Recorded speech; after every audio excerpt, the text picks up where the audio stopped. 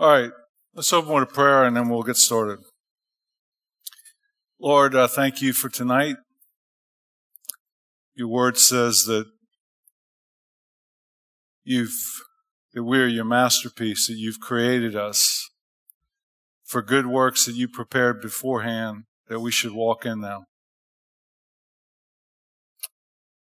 I don't know exactly why each person is here tonight, but I believe that you brought them here tonight for a reason, just as you brought me here tonight for a reason. And that there's something that you want to do in their life specifically. They may not even realize what it is. It may come to their awareness tonight, or maybe they brought it. They're very well aware of what they need, and they're here hoping somehow, some way, that you would meet that specific need. Maybe they're not even believing that it can be met. It seems hopeless to them. But it's something that weighs on them every day. Maybe even recently that it's been something that they just haven't been able to get over, something that they've been struggling with in one of their relationships with their spouse, with their child, at work, with a parent, with an in-law, with a friend. I'm not sure. But you know. And I'm here to speak on relationships in general, specifically tonight, resentment, repair, and reconnecting. And it's an issue. We have problems in our relationships. So wherever they're at, I'm just presenting myself to you, Lord. I ask that you use me in their lives to help them, wherever they're at, to move to the next space, to have a breakthrough, to have an insight, to give them revelation, to give them a miracle, even, to help them to see what they haven't been able to see, to bind up their broken hearts, to set the captive free, to proclaim the favorable year of the Lord. I ask you to use me, however you want to use me tonight, to say whatever it is you want to say to them, that they might have greater freedom, that they might have the type of life and the relationships that you want them to have. And I pray and ask it in Jesus' name. Amen.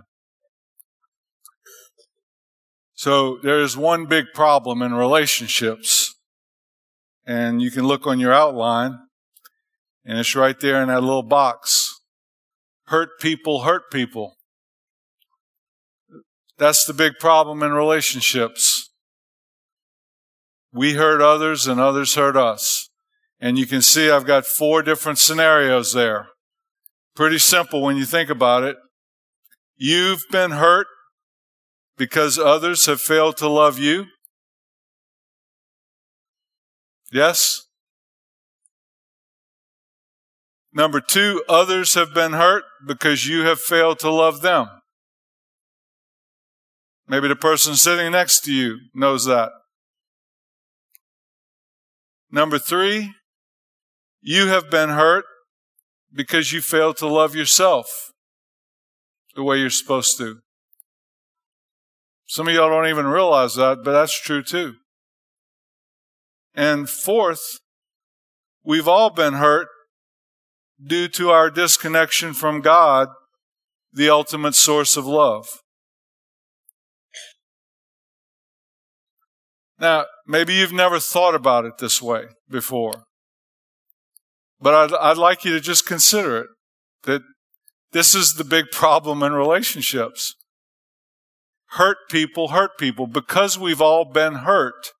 Some of us were hurt by our parents. Some of us have been hurt along the way of life. We're supposed to be wholehearted. You remember I told you? We're supposed to be wholehearted. Live wholehearted, fully alive, free, open, connected to God and to others. But as we go through life, things happen and we get hurt. by people who sometimes are well-meaning, that don't know how to love us.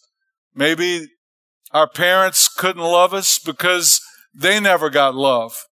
Or maybe someone that's supposed to have loved us is taken from us at a time where we really needed them. Or they leave because they're scared or they're ashamed or they have problems or they're addicted or whatever. Some of us have even experienced abuse at one time or another in our lives. And what happens is our hearts get broken. And after our hearts are broken enough times, or we're disappointed, we get disappointed enough, then we lose heart. And when we live life having lost heart, over a period of time, we become half-hearted. And that's how many of us live our lives, half-hearted. Not fully open, not fully loving others or allowing other people to love us. And some of us never even realize to the degree that that is the case. And we don't realize that we have become so disconnected from other people, from God, from our spouse, from our children, that really if you were to define the problem in our life, the problem in our life is that we are not able to love others the way that we're supposed to, and we have trouble receiving love the way that we're supposed to. And the problem is, hurt people hurt people. That's it. You've been hurt because people fail to love you. Others have been hurt because you failed to love them. You have been hurt because you failed to love yourself. And we've all been hurt due to our disconnection from God, the ultimate source of love. And you know what? Sometimes these things can be worked through. The problems can be identified and you can work through your issues. But sometimes they just need to be forgiven. Sometimes forgiveness is what solves all of this. And I want you to just think for a moment. Think of a relationship that you have.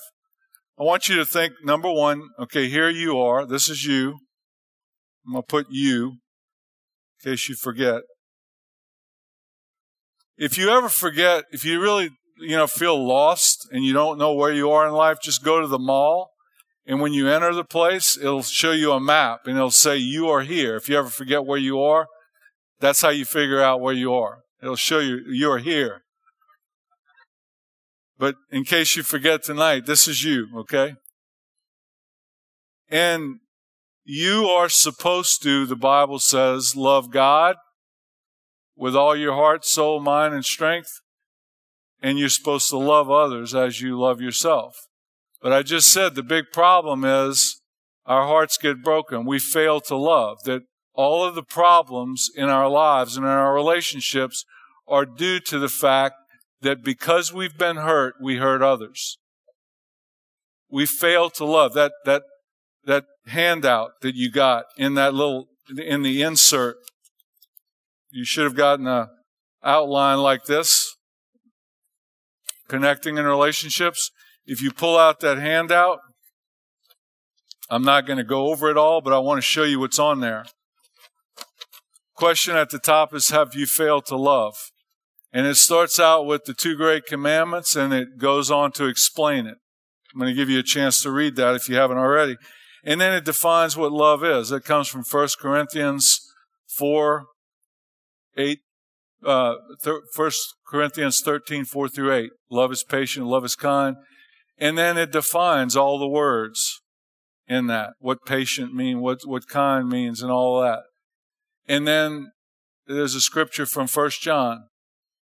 And the question is, have you failed to love? If you don't know what love is, this is a definition of what it is. And then if you're not really sure, you can look on the back. Have you failed to love God and have you failed to love others? And I use the 10 commandments as a guide there. The first 4 commandments have to do with loving God, and the last 6 have to do with loving others. And you can look at the Ten Commandments and look at a definition under there. And if you were to spend some time looking at that, I'm going to give you a chance to do that later, or you can do it on your own.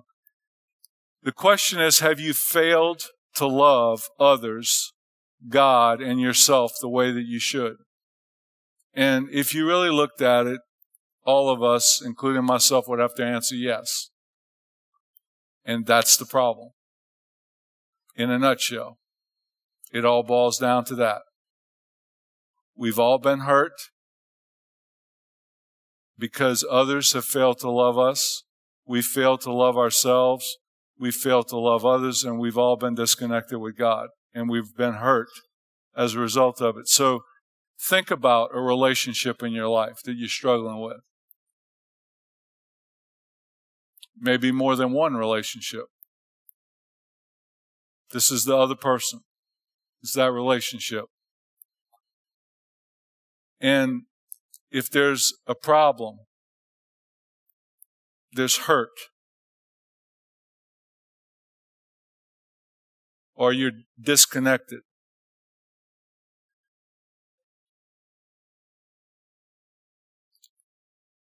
if that's the problem, how do you fix that problem?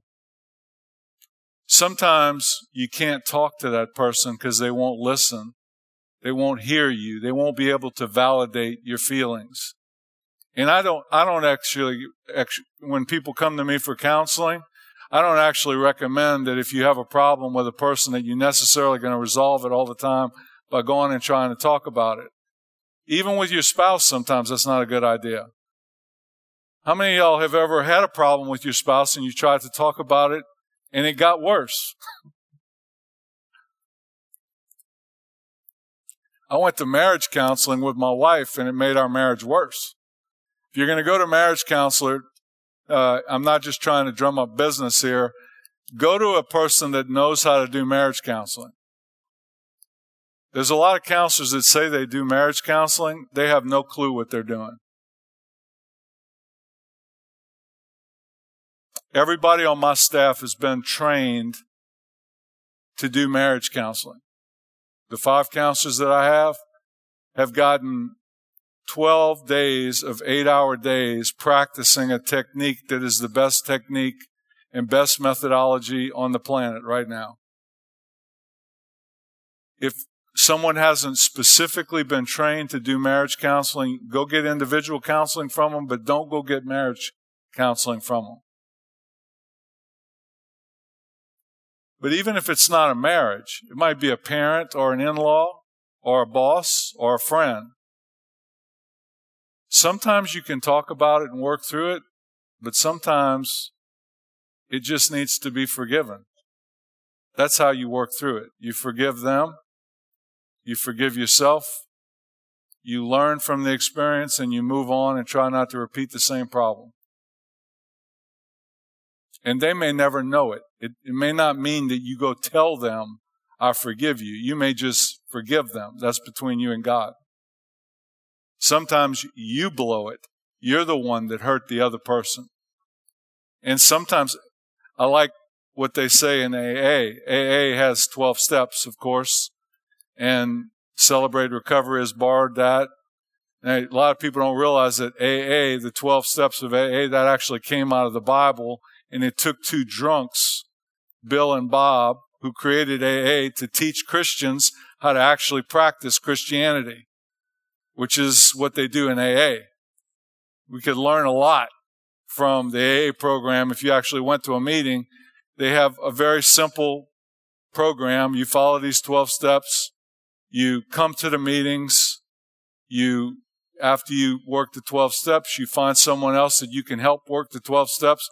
And you get a sponsor. You get a sponsor that helps you work the 12 steps, and then you stay sober. And in order to help you stay sober, you give away what you learn, which is you sponsor someone else. That is discipleship. You get someone that helps you learn how to do this practically, and then you do it with someone else. You disciple other people. And you disciple people to disciple other people, and it grows like that. It's like a multi-level marketing business. That was early Christianity. And then we came up with this organization called the church. The church was never intended to be a building or an organization or an institution. Now we got 200 flavors of church denomination, over 200 denominations. Even within the Catholic Church, which some people believe is the original church that the Protestants broke off of, even within the Catholic Church, there are schisms and different beliefs and systems within the Catholic Church. Within the Protestant denominations, you got 200 different ones. So, whatever relationship it is, sometimes you can work it out, sometimes it just needs to be forgiven. So I want to spend some time talking about forgiveness. And by the way, you can think about your relationship with God. There's a lot of people that, if they were really honest, their relationship with God is not right.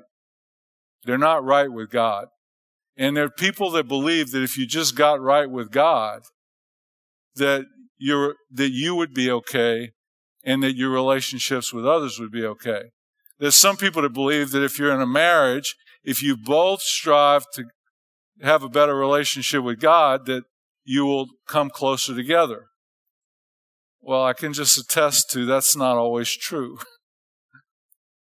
Barnabas and Paul were two apostles. They went on missionary journeys together. They both loved God. And they got in a squabble over John Mark because John Mark bailed on the first missionary journey. He was a young Christian and he couldn't take it because it was too tough. They came back later when they wanted to go on the second missionary journey. Barnabas was ready to take John Mark. They had a meeting, about the mission trip, and Paul didn't want to take him. Barnabas said, "Come on, Paul, he was a young Christian. He's older now. He's more mature." Paul said, "I can't trust him. I forgive him, Barnabas, but I can't trust him." The Bible says they got in a heated debate. They couldn't resolve it. So Barnabas took someone else and went on his mission. He took John Mark and went on his own missionary journey. It was a church split, a missionary split. And Paul took Silas. And so they had two missionary journeys. Paul could forgive John Mark, but he couldn't trust him. So they couldn't resolve their issue. They both loved God. I don't know if you know this or not, but in the Civil War, both the North and the South believed in God. And they believed that their cause was just. The Protestants and the Catholics went to war.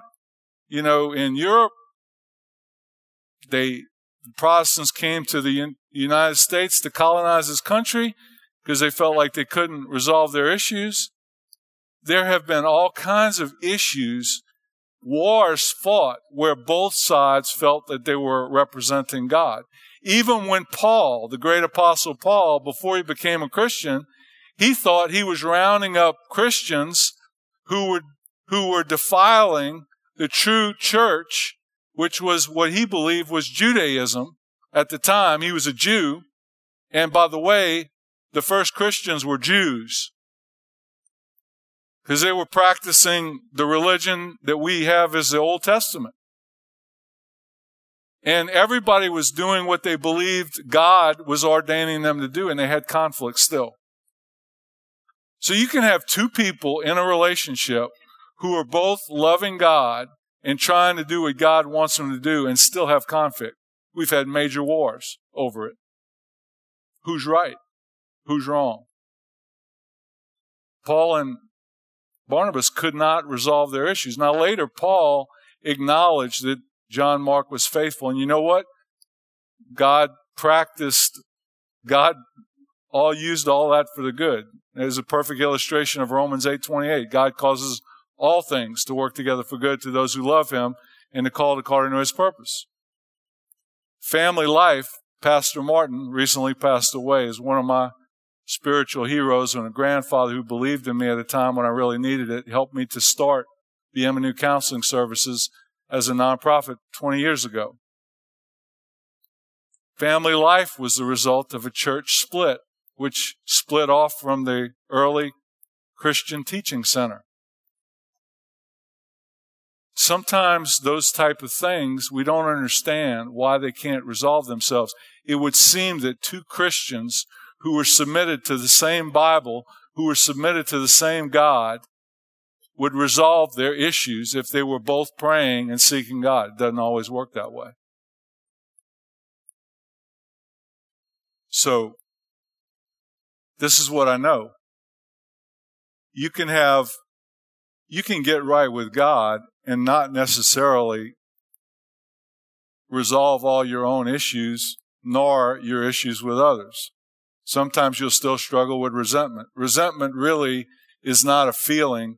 Resentment is a past hurt that you keep reliving. Resent means to refeel. You refeel an old hurt over and over again. You can't let it go.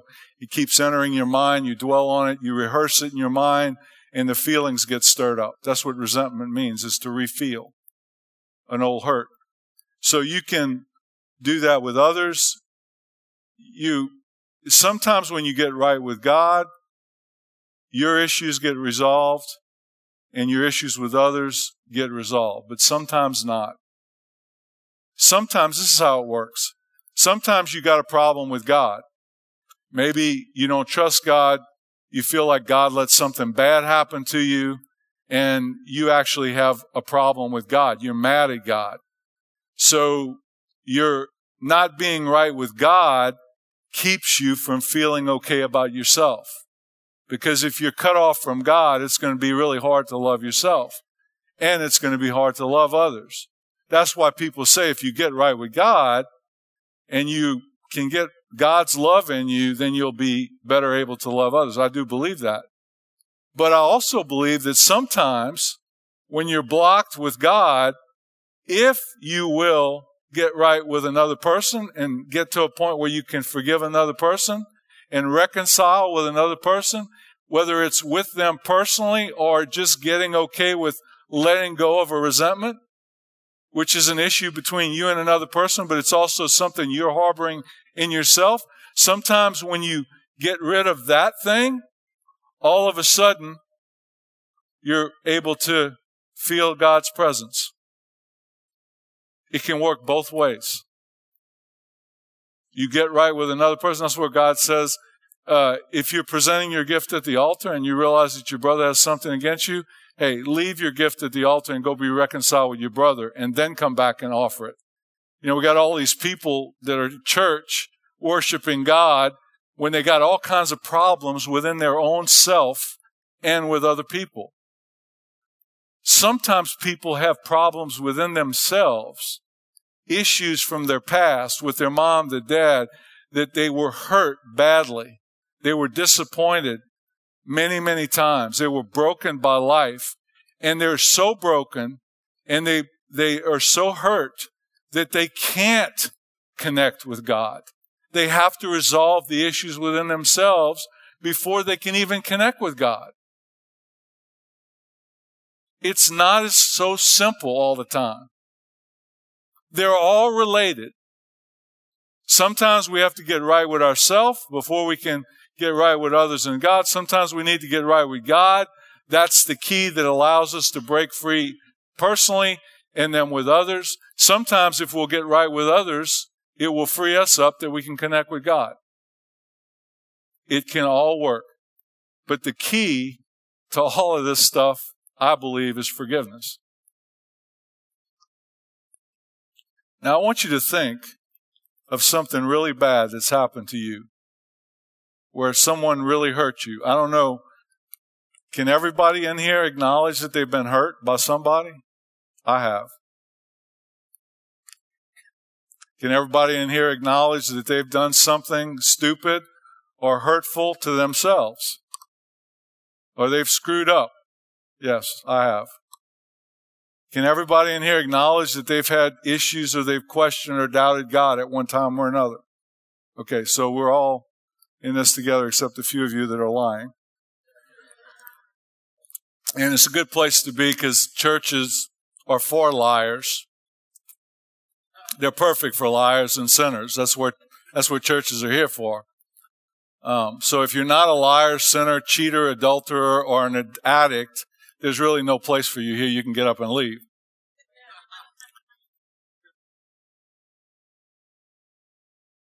It's not a showcase for saints. It's a hospital for sinners. That's what the church is. That's what Jesus said.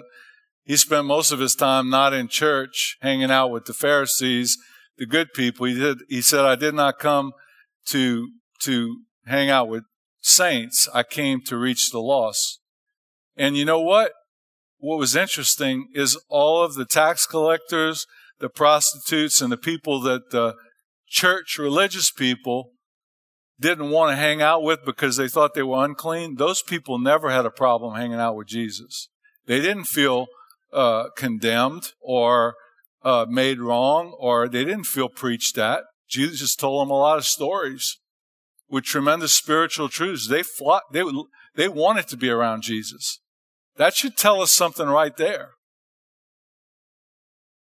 How come people don't want to be around so-called Christians that feel like they judge them? What's the difference between them and Jesus? There's a difference sometimes. And a lot of it has to do with, have you felt like you've truly been forgiven and received forgiveness and love and grace? To the degree that you have received love, grace, and forgiveness, you will be able to dispense it. And I would say that people will want to be around you because they can sense it. So, I have some things on your outline. Just a little short class on forgiveness. 3 myths about forgiveness. This is what people mistakenly believe. If I forgive, I won't think about the offense and I won't feel the hurt, the pain, and the anger anymore. That's false. If you forgive someone, you can still feel the hurt, the anger, and the pain about the offense. Anytime you think about it, for example, you probably are going to feel some feelings about it, because where the mind goes, the feelings follow. It's just like watching a bad movie that evokes painful feelings. You're going to feel, just because you forgive them doesn't mean you're not going to feel the feelings anymore. Secondly, second myth is I need to get all my feelings out and heal first before I can forgive. I don't believe that that's true. Having done counseling for 30 years, some people, it's a well that never runs dry. Like, you can talk about your hurt and pain and anger over and over and over again. And some people believe that if you just need to talk about it until you don't have it anymore, and then when you don't have it anymore, then you can forgive them. Not true.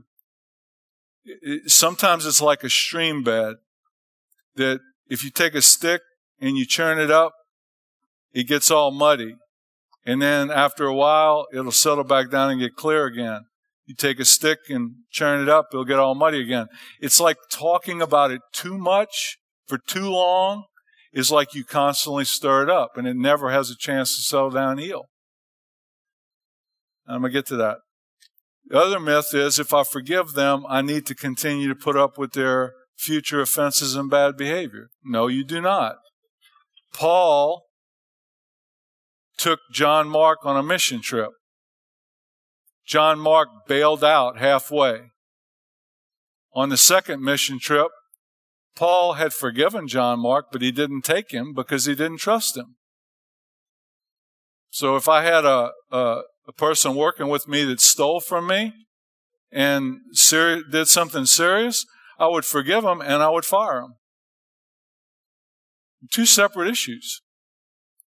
Forgiveness is forgiveness. It's between me and God. I should forgive 70 times 7. Infinite. Every time. Every time someone does something wrong, I should forgive them. It does not mean I have to, however, continue to put up with that bad behavior. I may need to set boundaries. I may need to change some things within myself. I may need to practice tough love. 2 different issues. And people confuse them. This is the truths about forgiving others. Forgiveness is not a feeling, forgetting, condoning what they did, or letting them off the hook. That's not what forgiveness is. Forgiveness is a choice, an act of the will, unhooking yourself, obedience to God's word, and turning them over to God. You're not letting them off the hook. They're not getting off the hook. You're actually unhooking yourself from them. It's good for you to forgive. God commands us to forgive, not just because it's the right thing to do and what He did for us, but because it's good for us. When you don't forgive, it's like drinking poison and waiting for the person you're upset with or who hurt you to die. When you don't forgive, it's like digging a grave for two. One for the person you're mad at and the other one for you. If you don't forgive, they will continue to hurt you for the rest of your life. You not only imprison them, but you imprison yourself. When you forgive, you're making 3 commitments. 1, you will not hold it against them anymore. In other words, it's a pardon. Richard Nixon was guilty. Gerald Ford pardoned him. He was not innocent. He was guilty, but he was pardoned. That's what forgiveness is. You pardon the offense. Number 2, you will not keep rehashing the same claims against them. You don't keep bringing it up over and over again. Now, I want to clarify. When I was 19, my dad went through we went through family week. My dad went to treatment for alcoholism. And at the time, there was a part of it where we had to list our offenses, where the things that Dad did that hurt us, and we had to share it with him. And part of that was to help him see it, because most of the time he was in a blackout. It didn't register how bad his alcoholism was to him. And it was partly helping him, but also it was helping us to let go of the hurt and the pain and the anger. Well, I cried buckets during that time. And I felt sad for my dad. That was when I was 19. It wasn't until I was in my 20s and 30s that I was actually able to feel any anger toward my dad. I never felt any anger until 20 years later. Well, what happened? It wasn't that I hadn't forgiven him. It was like a deeper layer of the onion. It wasn't the same issue. So when you deal with an issue of hurt, especially like infidelity or serious betrayal, you will go through layers that you will have to peel back. And you might get to a deeper level and a deeper level. That's not rehashing the same thing.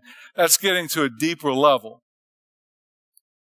But when you forgive them, you're making a commitment that you're not going to rehash the same thing over and over again. If you do bring up something, it needs to be something deeper or different, not the same thing. And this is after you've had an opportunity to process it and deal with it and talk about it. It's not like you can only talk about it one time and then be done with it. But this is after a period of time where you've talked about it and talked about it and talked about it and processed it. When you finally forgive them, there's got to come to a point where you stop bringing it up. And if you have an issue, you take it to God or to a friend or to a counselor. You don't keep taking it up with the person, because after a while, the person won't be able to hear it anymore. They'll become angry. They'll get frustrated. They're a human being. It won't work. It'll doom the relationship to perpetual upset if you keep talking about it over and over again. The last part is, when you forgive, you're making a commitment that you will not allow your mind to dwell on the offense when it surfaces. So it's going to enter your mind.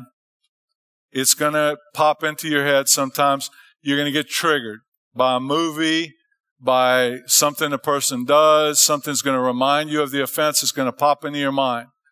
You have to learn to take your thoughts captive. You have to learn, when the thought comes into your mind, that there's many different techniques for helping you to not dwell on it. You have to distract it. You have to change the channel.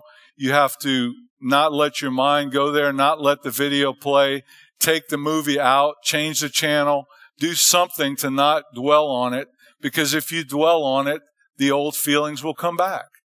And you have to learn how to do that. So the process is this. This is how you forgive someone. You tell the truth about it.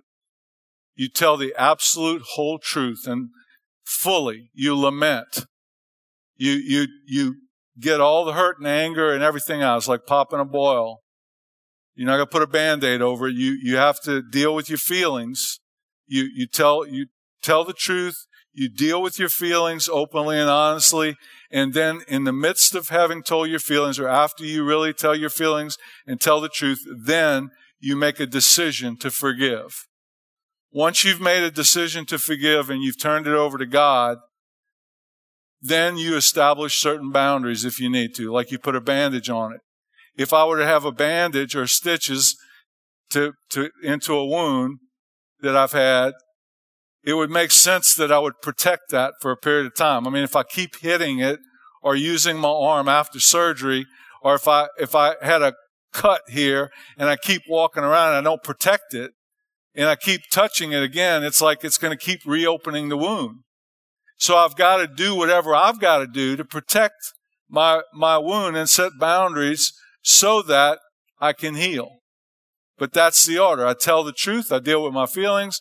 I make a decision to forgive. I set boundaries, and then I heal. So this is a little video I want to show you, and then I'll say a few more words.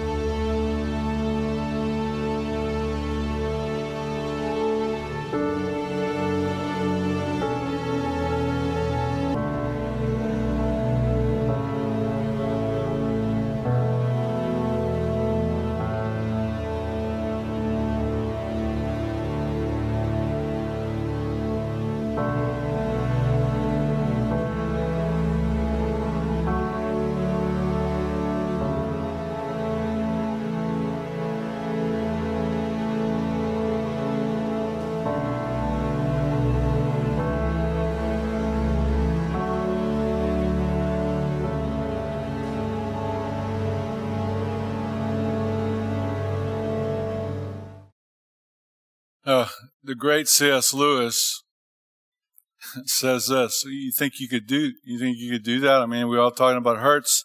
I don't know how many of you have been seriously hurt, but I have. And he says, everyone thinks forgiveness is a lovely idea until he has something to forgive. So back to the slide you were at, Doug. The key to forgiving others, if there's a key, this is what it is. It's what it says in Ephesians 4:32, the end of it.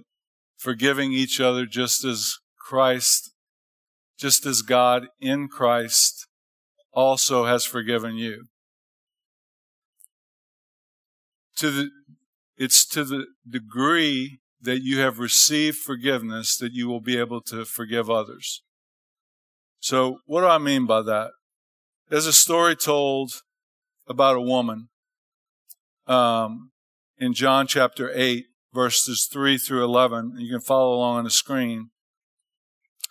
It says, and the scribes and the Pharisees brought a woman caught in adultery, and having set her in the midst, they said to Jesus, Teacher, this woman has been caught in adultery in the very act. Now in the law, Moses commands us to stone such woman. What then do you say? And they were saying this, testing him in order that they might have grounds for accusing him. But Jesus stooped down and with his finger wrote on the ground. And when they persisted in asking him, he straightened up and said to them, "He who is without sin among you, let him be the first to throw a stone at her." And again he stooped down and wrote on the ground.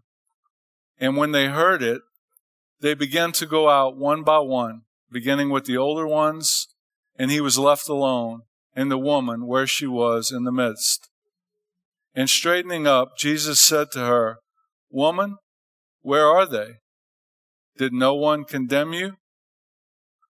And she said, "No one, Lord." And Jesus said, "Neither do I condemn you. Go your way. From now on, sin no more." How do you think she felt? Now, we all know John 3:16. We see it all over the place. "For God so loved the world that he gave his only begotten Son, that whoever should believe in him will not perish but have eternal life." We don't often think of the two verses that follow. But look at John 3:17 through 18, which comes right after that verse. "For God did not send the Son, Jesus, into the world to judge or condemn the world, but that the world, all of us, should be saved through him," Jesus. "He who believes," that is, places their faith and trust in him, in Jesus, "is not judged or condemned.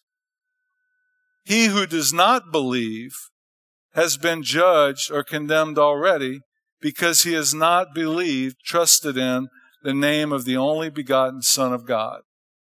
Look at it on this video. This is the woman.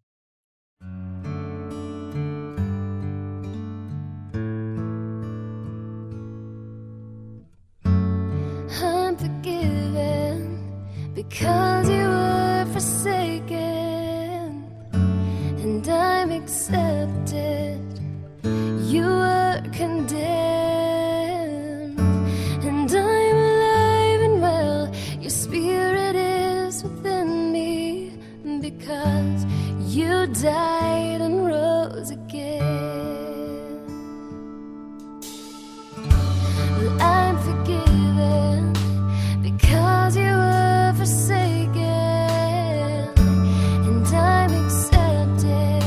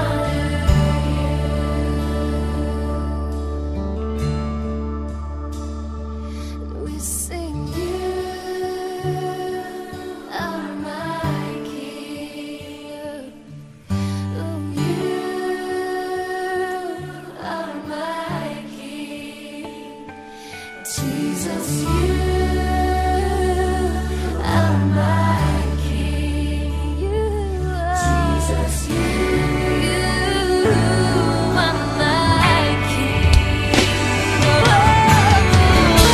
Amazing love, what love can be? My King would die for me. Amazing love, when love we know it's true. It's my joy to honor you. It's my joy. Amazing love, what love can be? My King would die for me. Amazing love, when love we know it's true. So amazing, it's my joy to honor you in all I do. I honor you in all I do. I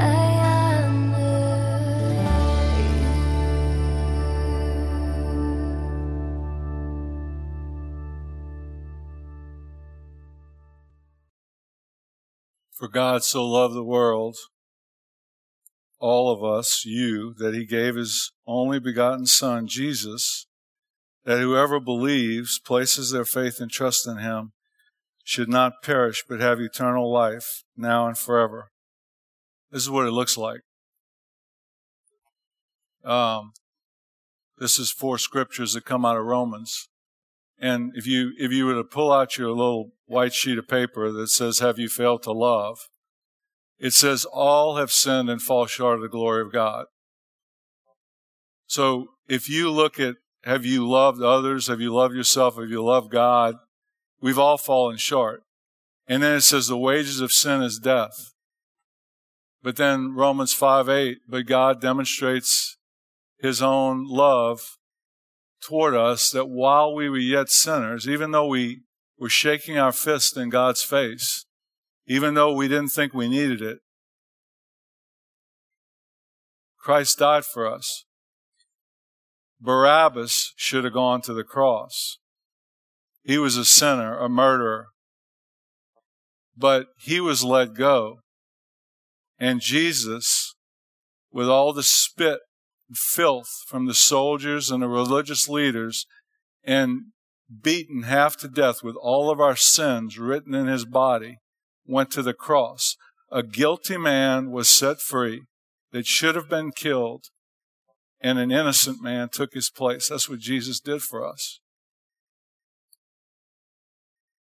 To the degree that you understand that and have received that, that you know that you're a sinner, that you have failed, and you have been forgiven, and you have received that forgiveness and love and grace, you can give it. If you don't know that you needed it, if you haven't received it, you can't give it. And that includes forgiving God and yourself.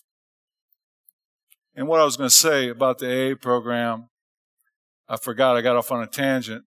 There's 2 steps where it says we made a list of all people we have harmed and became willing to make amends to all of them. But then this is where the discretion comes in. We made amends to such people whenever possible, except when to do so would injure them or others. Which means that sometimes you can't resolve it with another person. It's not appropriate. It can't be talked through. It just needs to be forgiven. And when you picture Jesus at the cross and bleeding, take whatever issue you have and go into that presence and see if you can't get over it.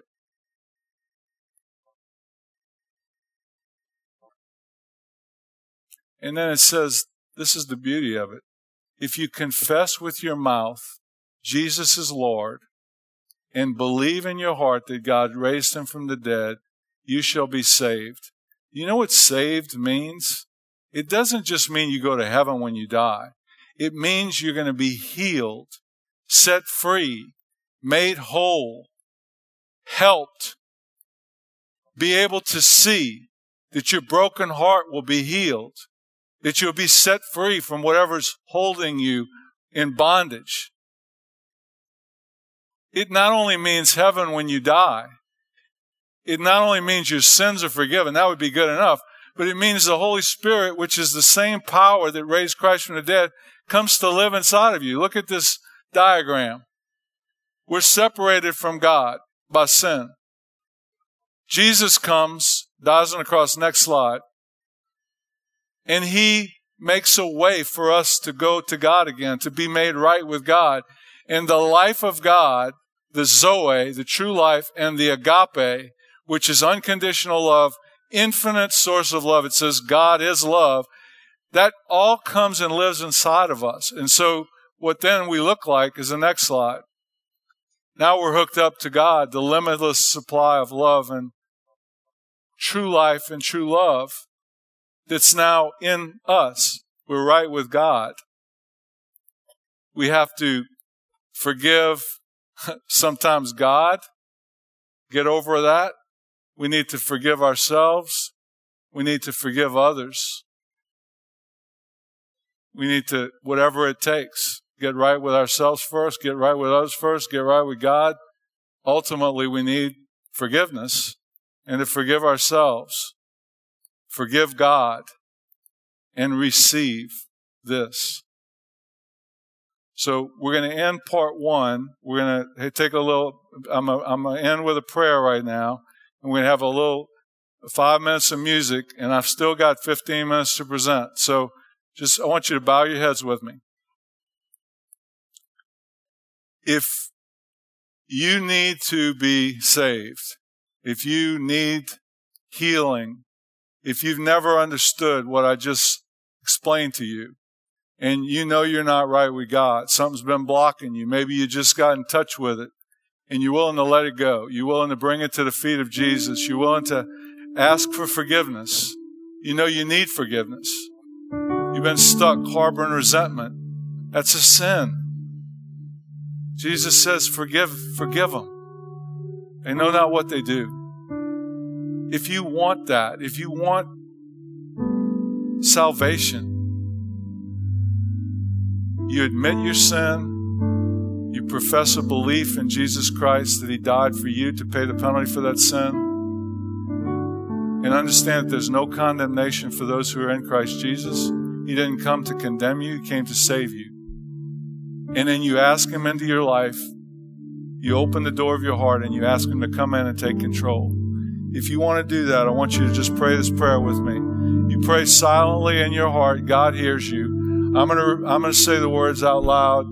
You just let them, repeat them in your mind to God. Dear Father in heaven, I admit that I'm a sinner, that I've fallen short, and I need you to save me. I believe that Jesus Christ was your Son, that He died to pay the penalty for my sins and rose from the dead to be seated at your right hand. Therefore, right now, I ask you to forgive my sins, all of them, based on what Jesus did for me. I thank you that through Christ, I am forgiven. Jesus, right now, I receive you as my Savior and Lord. I surrender control of my life and my relationships. And there may be a particular one that you're thinking of to you. I ask you to come into my heart and make me be the kind of person you want me to be. I commit to follow you the rest of my life by your grace. Amen. So, if you prayed that prayer, Jesus Christ has come to live inside you by way of the Holy Spirit right now. And He's going to begin to change you from the inside out.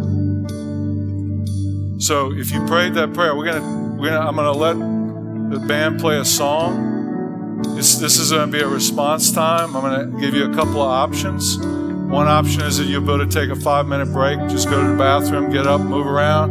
And then we're going to come back here it's 7:37. I'm going to start back at about 7:43. Okay, that will give us 17 minutes. I'm going to teach for 15 minutes more about how to do some actual repair in your relationships, give you some steps, give you something to work with between now and next time. And then next week I'll elaborate on it because we finish the series next week. But during this break, maybe you just want to be silent, be present with God. Maybe you want someone to pray with you. There will be some staff up here to pray with you. But the other option is if you prayed that prayer for the first time and you really meant it, I want you to come up and get one of these books. Nobody's going to haggle you or anything. Just come pick one up. There's some on this side, and there's some on this side. It's a little booklet that I wrote, probably given away 7,000 of them over the years. It's called You Can't Make It Alone. The first chapter is my personal testimony. The second chapter explains how to get right with God in a little bit more detail than I just did. The third chapter is how to grow in your faith. There's some tips on just prayer and reading the Bible and getting plugged into a church. And it's my gift to you. But these are only for people that have done this for the first time. So like if you've understood this before and you prayed to receive Jesus into your heart before and you just rededicated your life, this book, don't come get one of these books or else you'll have another sin to confess. Okay? You can call my office and we'll send you one for free. But tonight, these books are just for someone who did this for the first time and really meant it. If you did it for the first time and really meant it, just come grab a book and you can go back to your seat. You don't need to do anything else. Okay? And if it's not you and you just want to sit quietly or go take a break, it's up to you.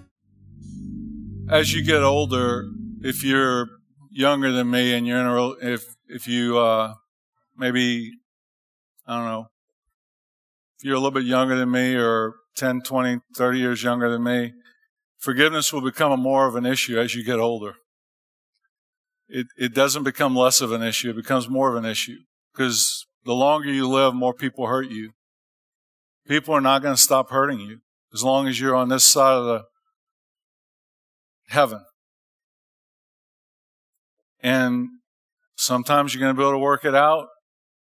Sometimes the person will listen to you. Sometimes you can get counseling and work it out. And sometimes you just have to take it to the foot of the cross and forgive them. But you can't do it superficially. You have to do it genuinely. So I want you to look on your outline. And there's steps to repair and reconnect. So I want to just kind of go through this. I'm going to give you the answers to the outline so that I don't run out of time because I'm going to end right at 8. And if you didn't come get a book, if you didn't feel comfortable, they're going to be up here after the service. You can come grab one after the service. So if y'all remember correctly, if you weren't here for the session 1, you can go and look at it online, but I want to just kind of summarize it that in all relationships, in all significant relationships, if you'll look up on the screen, you will see a typical scenario. And if you look,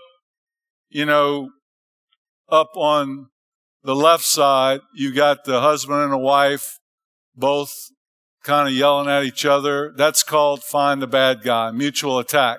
Up on the right, you got the same thing. It's your fault. No, it's your fault. And then you got the protest polka, which is criticize, defend, pursue, withdraw, where you got over here the wife, protesting, arguing, confronting, fussing, and the guy shutting down or tuning her out. On the other side, you got the husband. He's imploring his wife, come on, honey, and she's shutting him out. Criticize, defend, pursue, withdraw. And then you have the last picture is freeze and flee, where you got both people that are kind of shut down and is just disconnected.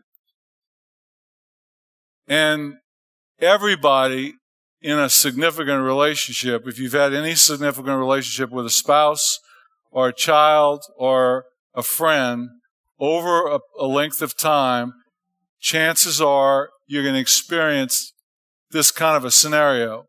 Maybe not exactly like that. Everybody's got their unique dance. So like for the first 22 years of my marriage, Michelle was the pursuer and I was the withdrawer. She would, confront, criticize, and pursue. And I would, get frustrated, defensive, eventually shut down and pull away. And the more that I would get frustrated and shut down and pull away, the more anxious and angry she would get, and the more she would turn up the volume. And the more she would get frustrated and upset, the more I would shut down. And the more I would shut down, the more she would fuss. And it became a cycle. So then I thought, after 22 years, she got better because we stopped fighting. And about 5 years after the 22-year period, about 27 years into our marriage, we're married 35 years this year, I found out what the real truth was. She just gave up trying to change me. She didn't get better. She just stopped fussing. She stopped complaining. She started telling it more to God than to me because she didn't think it was any use telling it to me anymore. So that's why things got better. So then I was put in this awkward position where we're now disconnected, and now she's withdrawing and I was the withdrawer, and both of us were withdrawing and shutting down. And when both people shut down and withdraw, and you got a real issue because then there's no connection. Nobody's protesting the disconnection. So she said to me she didn't need me anymore. All she needed was God. And how do you think that made me feel? You know what I wanted to say? Well, I didn't say it. Thank God I didn't say it. But what I really wanted to say, I said, okay, next time the credit card comes in, take it to God and ask Him to pay it.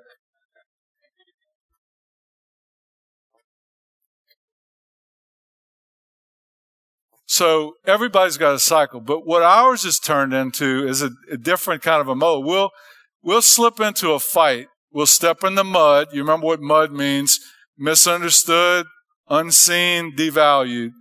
I'll get a look, a criticism. I'll feel disconnected. Something will happen, and I'll get angry or look angry because now I've kind of turned into this, transformed withdrawer who's expressing anger for the first time in his life, and it's coming out the wrong way. And Michelle's now shutting down. She's doing to me what I used to do to her, which now I'm feeling what she used to feel, which is horrible, because no response is the worst response. So now we're like, she's a burnt out pursuer, and I'm a uncomfortable withdrawer trying to confront and communicate when I don't want to, and I'm afraid of rejection.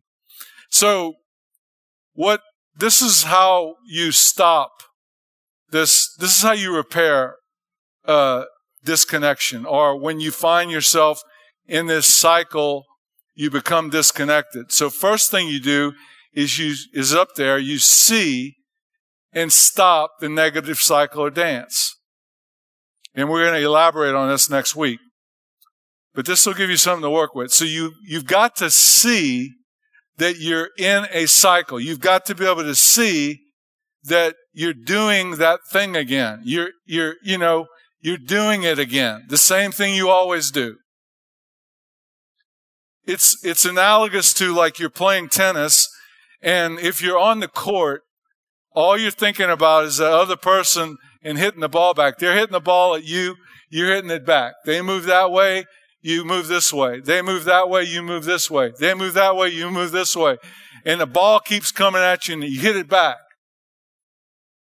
In order to be able to stop the cycle, you've got to get off the court, get up in the stands and see, like whenever this person hits the ball, that other person moves this way and they hit it back. And because they hit it back over there, the person moves over there.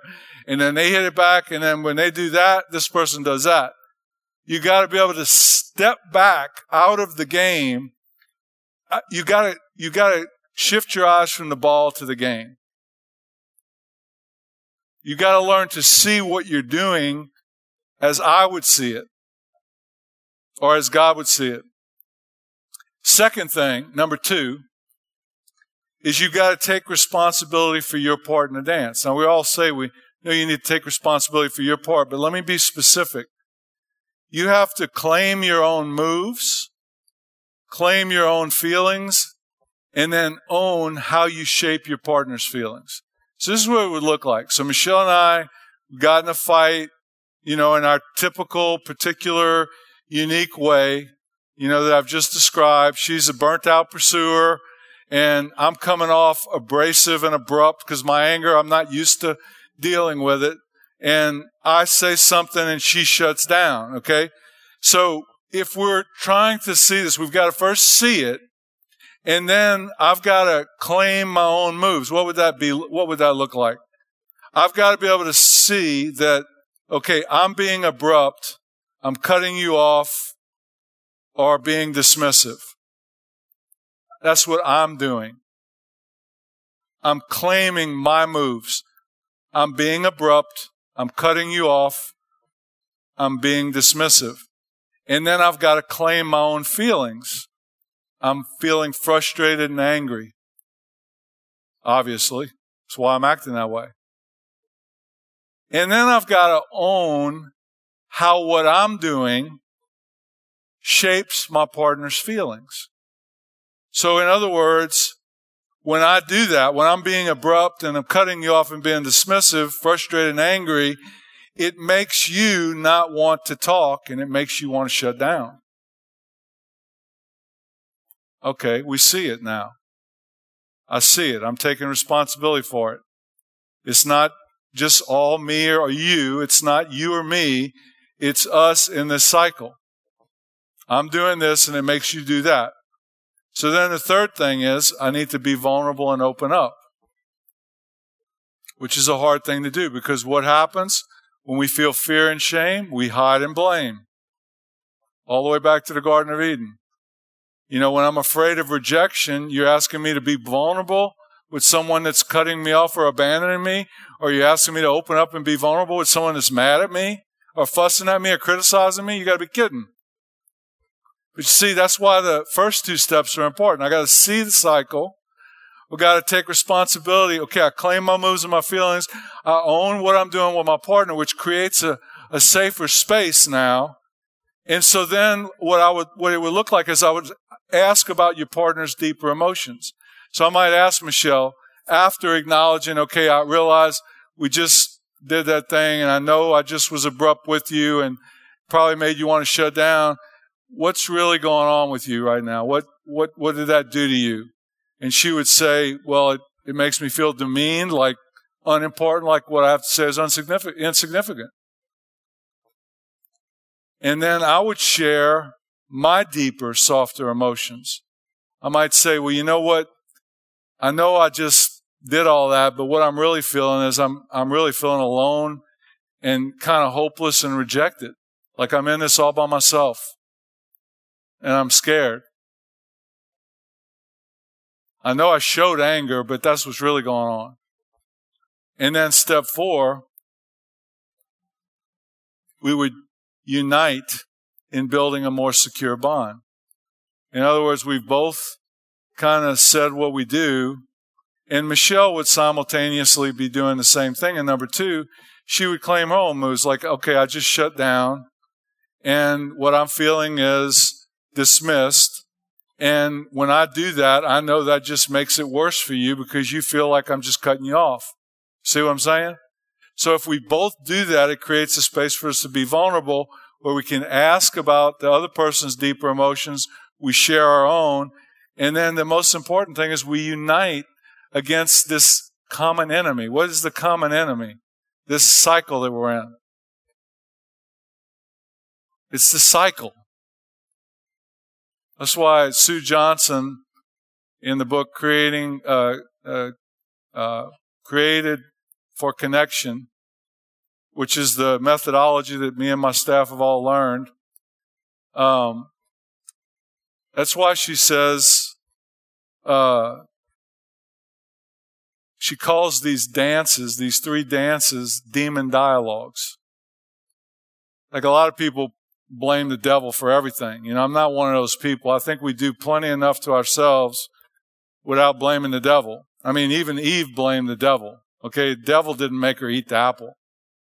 Her flesh made her eat the apple. It says that in James chapter 2. Go read it. I mean, the devil can only tempt you. He can't make you do something.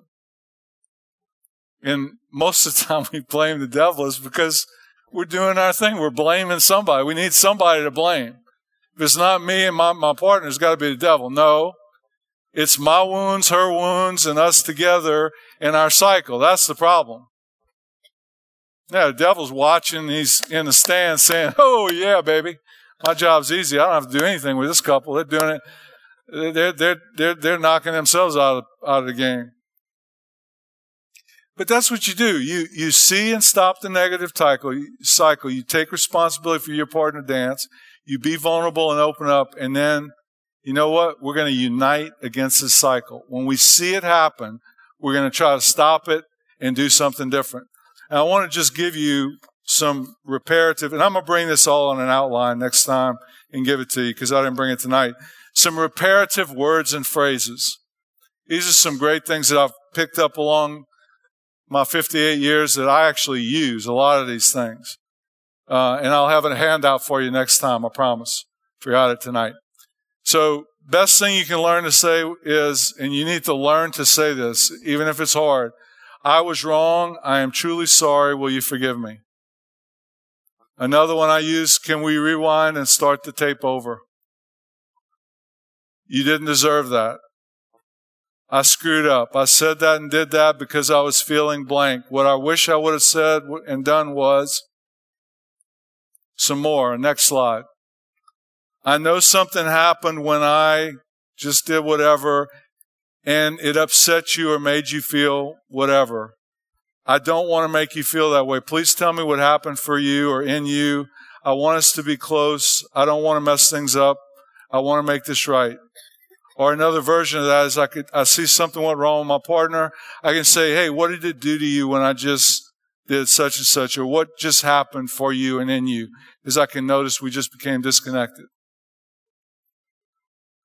Another thing comes out of the book Love and Respect, Ephesians 5:33, which says, nevertheless, let each individual among you also love his wife even as himself, and let the wife see to it that she respect her husband. So the women, if you end up in a crazy cycle, you're supposed to respect your husband, and he's supposed to love you. So women, when you're feeling unloved, this is what you say. Well, that felt really unloving. Did you feel I was being disrespectful? The men say, that felt really disrespectful. Do you feel like I've been being unloving? It gives your partner an opportunity to say. And then the last slide, another thing you can do is, it feels like we're starting our negative cycle. I don't want us to be disconnected. Please help me to change the direction. Or when we're stuck in our cycle and I'm doing my thing, whether it's pursuing or withdrawing, what I would like you to see in and understand about me is what's really going on is I'm afraid.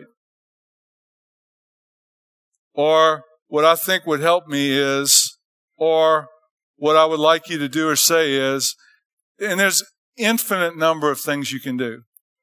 The point is, you see and stop it. You take responsibility for your moves, your feelings, and how you shape your partner's feelings, and then you open up and be vulnerable. You ask about their deeper emotions, you share your deeper emotions, and then you unite against your common enemy, which is this cycle. If we can see it, then we can stop it. We can recognize it's not me or you, it's us feeding off of each other. That's what's disconnecting us. Let's not blame and hide and blame. Let's recognize we both got fear and shame going on. We both got hurts that are getting triggered. When you do this, I do that. And the more you do that, the more I do this. Let's stop it. Amen? Let's close with a prayer. Father, thank you for tonight. I pray that you would help them to remember this, use it. You would bring them back safely next week. And that this word that you've spoken would go and bear fruit, much fruit. That it would help them to see, that it would bring healing, and that it would set them free. In Jesus' name, amen.